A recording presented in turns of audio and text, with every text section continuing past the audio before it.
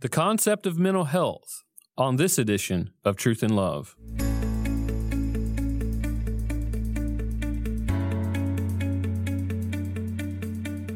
I'm Dale Johnson, and you're listening to Truth in Love, a podcast of the Association of Certified Biblical Counselors, where we seek to provide biblical solutions for the problems that people face. And this week on the podcast, I am joined by Dr. Sam Stevens. Dr. Stevens is the director of our Training Center certification, and he's going to join me this week to talk about a very important topic, at least in the month of May. During the month of May, it has been known since 1949 as Mental Health Awareness Month. And so we wanted to get together to discuss this idea of mental health. This month, many people are celebrating the ideas of mental health, wanting to make other folks aware of the idea of mental health.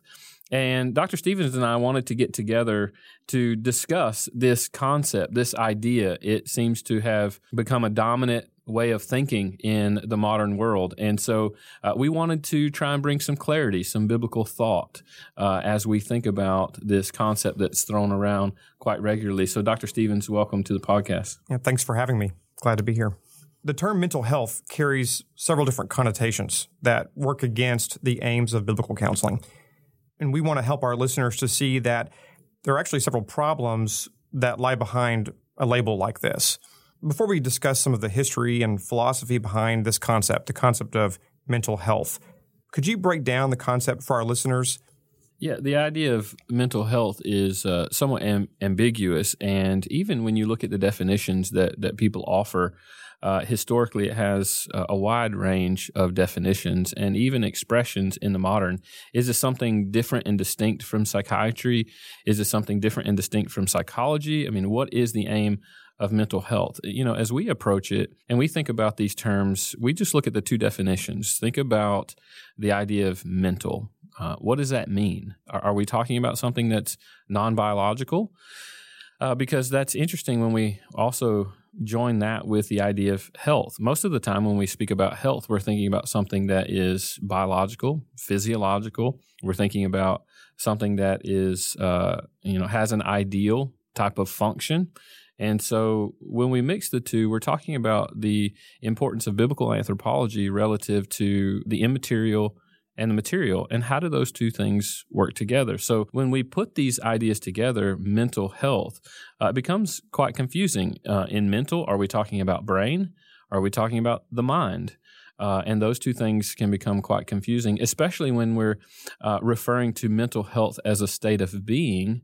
To conjoin that with the idea of health becomes quite confusing, because how do we measure that? Do we measure that in the same way that we would measure physiological health or sickness? And so that becomes the difficult way for us to think about that. It becomes very subjective. But one of the things, that we have to understand is that the idea of mental health has evolved quite a lot over time. And so it's something that has been built upon a philosophical narrative that's existed for a couple of hundred years at least. And so it's important that we understand the subjective nature of it and what is what those who push mental health awareness are trying to accomplish by utilizing these types of terms. Right. And so I think it's really important that you mention that just like any other term, mental health does not just develop in a vacuum.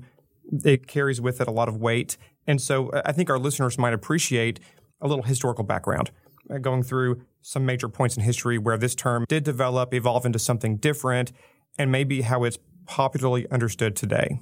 Yeah, I would say that we've always, to some degree or another, been concerned about the state of a person's mind, how we handle and interact with life that goes on around us. But what we began to see in the middle part of the 19th century is really a joining of forces or ideas. And this idea or concept was built upon this framework of what they referred to, Clifford Beers particularly, referred to as mental hygiene. Now, it's important that we understand how this developed, because the idea of mental hygiene was a reaction to psychiatric medicine at the time. If you understand about the history of psychiatry and the history of psychiatric medicine, you really began to see during that era in the early part of the 19th century heavily into the 20th century, psychiatry utilizing all kinds of different methods in asylum medication that were quite barbaric. Even many today would argue that they were barbaric in the way in which they treated human beings. And it was built upon an evolutionary narrative, right? So it was built upon this idea that something was wrong with the biological person, the genomic structure or the hereditary aspects of a person's being. And so they would put them aside into an asylum, and they would do all kinds of different types of barbaric psychiatric techniques to try and heal a person from this madness that they were experiencing. To be fair to mental hygiene was really an attempt to treat the patients humanely. There was this concept that, man, these people are really sick, something is wrong with them, and we're not even treating them with humane sense. And so this idea of mental hygiene really took off, particularly in the U.S. and then in the world at large. The World Health Organization actually recognized this term mental hygiene and began the ideas of mental health. One of their primary goals and roles was to utilize this concept of mental hygiene to protect those who had been so mistreated with psychiatric techniques. And so when we think about the difference between mental hygiene and mental hygiene was basically this attempt to include all types of measures in order to promote what they believe to be a mentally healthy state. Now, what's happened over time is mental hygiene, that term has rescinded and gone away, and it's been replaced with this idea of mental health. And along with this, essentially what's happened is it's put forward our naturalistic worldviews. And the idea of mental health is trying to utilize, okay, what is a healthy state of being? Because the definition of mental health is basically just regarding some sort of condition that an individual has that gives them some sort of healthy state of being. And the idea is that we're to look at the social environment. We're to look at the context of a person and what it is in the environment that provides for them a way to live healthy from a mental standpoint, from a mental state. Now, what we have to be careful of there, I think, is what do we mean when we talk about the term healthy, right? That's the question. Is the culture defining that? Is the individual defining that? What's healthy? Certainly in our Western culture, we would see that what defines human health is, does a person feel good about themselves? Do they feel like they fit in with the culture at large? Do they feel like they're able to live their best life in this particular moment? Do they feel good about themselves relative to self-esteem? And that's how mental health is often defined. And are we building environments around ourselves, pursuing these as really mediums of hope to make us feel better about the things that are going on in and around us? You know, and as we think about that becomes problematic because now we're looking to environment to shape the possibility of us even being healthy. So if I hear you right, we understand modern psychology and mental health, mental hygiene is a reaction to modern psychology in the sense that modern psychology did away with the soul, dehumanized people, and especially in the practice of psychiatry specifically. Yeah, I would definitely say that. And we would maybe say psychology at large, but psychiatry and the practice of it in particular. The framework. The framework, that's exactly right, because that was moving into what, in the bigger portion and bigger discussion that we could talk about is biological psychiatry, that type of psychiatry which was based on explaining a person and what comes from a person from what was going on in their physiological being. And so, yeah, mental hygiene was definitely a reaction to the extremities that was going to during the latter part of the 19th century. And at least at face value, we can look at the purposes and the reasons behind mental hygiene as a good thing. We want to bring humanity back to the human in a sense. But what's important for us to understand as the church and our listeners need to understand is that, again, like every other concept, mental hygiene, mental health carry a lot of weight. It's not a neutral term. So what's problematic? And you mentioned some of this already, built on a naturalistic understanding, but bring it kind of back down to us as listeners as we practice biblical counseling in the church, as we seek to bring Scripture to bear upon the problems that people face. What's the caution behind using the idea of mental health?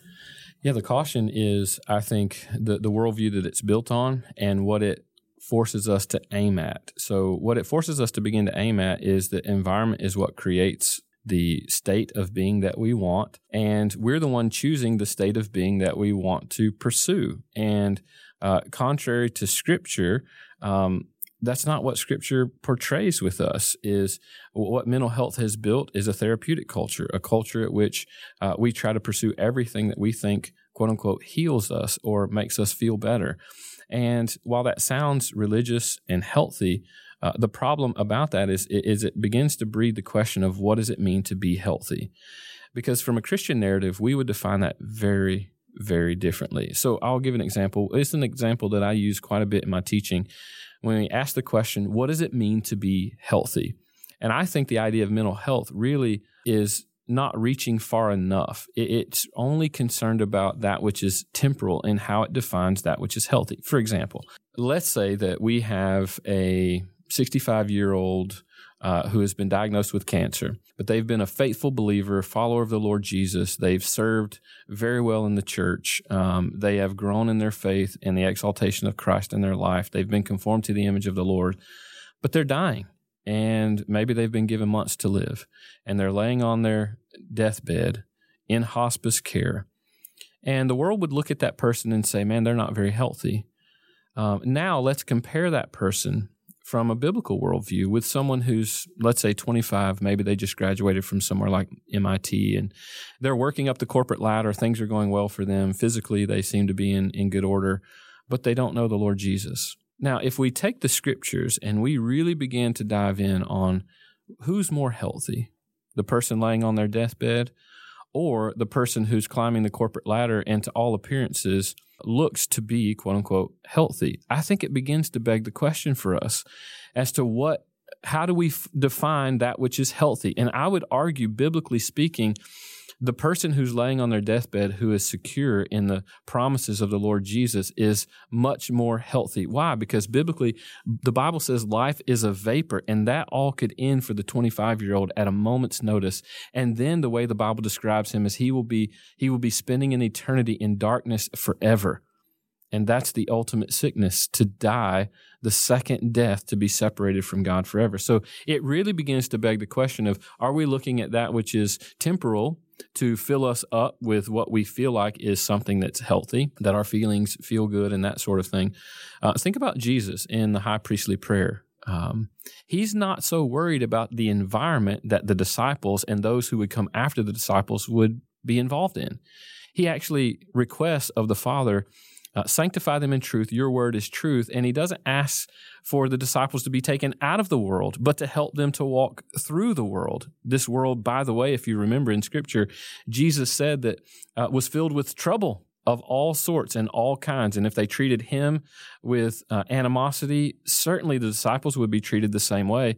And so Jesus isn't saying that their health or ability to live in life is dependent upon the environment that they walk in. It's actually dependent upon the promises and the eschatological hopes that they're looking toward that are going to help sustain them in a healthy way as they exemplify Christ and bear the image of God through the suffering and the difficulty of this world. So it really just breeds a backwards paradigm that can be quite problematic that our church culture has adopted to a great degree, and it's quite problematic, I think. And why do you think, in your own estimation, why do you think this has become such a novel idea? Why is it so common for us to be thinking in terms of mental health, mental hygiene, mental health probably more so? Why do we think in terms of that versus in terms of a more biblical paradigm regarding, you mentioned, the long-term eternal hope that we have? Yeah, I think in brief what happens is it puts us in a position where we feel like we have some sort of authority and power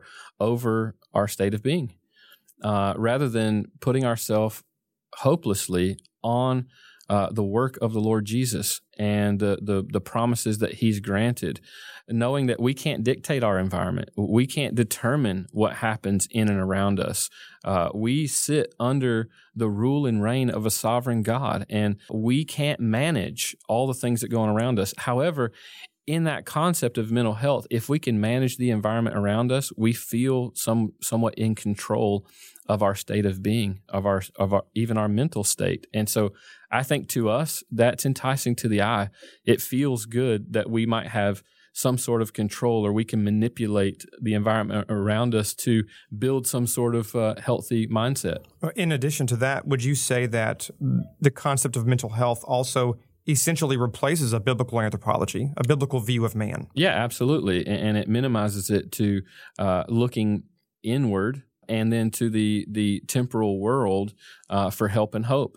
And so I think in that way, what happens is it really alters a true anthropology, what we would consider to be a Christian or a biblical anthropology.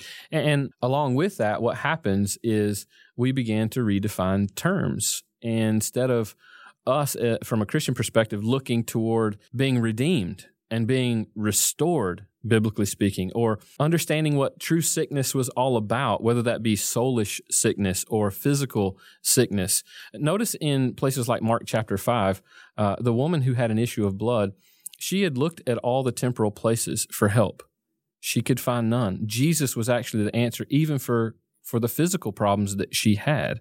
And we look at so many other places. Jesus is the answer for all the internal soulish problems that we deal with as well from a biblical perspective. And I think us reinstating a biblical anthropology and looking toward not temporal hope, but that which is future hope, which the gospel writers always tend toward. Jesus is focusing toward that which is coming in the kingdom. This is what the writer of Hebrews describes in Hebrews 13, that Abraham was longing for a city which was to come. Paul, in Titus chapter 2, verse 13, he's looking specifically toward the blessed appearance of the Lord Jesus. Why? Because he knows this environment is not a place that's going to foster healthy thinking or healthy state of mind. It's the promises of what's to come. We need to restore what the Bible describes as eschatological hope. That hope which is to come. Our hope is not now. And I think the biggest danger about mental health and being aware of quote unquote mental health is that we are looking at a facade, thinking that hope is in the temporal, when what we should be looking at is the hope that will restore us once and for all. It's really a replacement of God as being sovereign. It's really a replacement of God sitting on his throne and thinking that there's another way that we can manufacture a state of feeling, a state of being that really operates as a shadow of hope. The real hope is that we long for and look forward to being satisfied with what's to come, the environment that God is making even now, that Jesus is preparing even now for us to long for, to look forward to.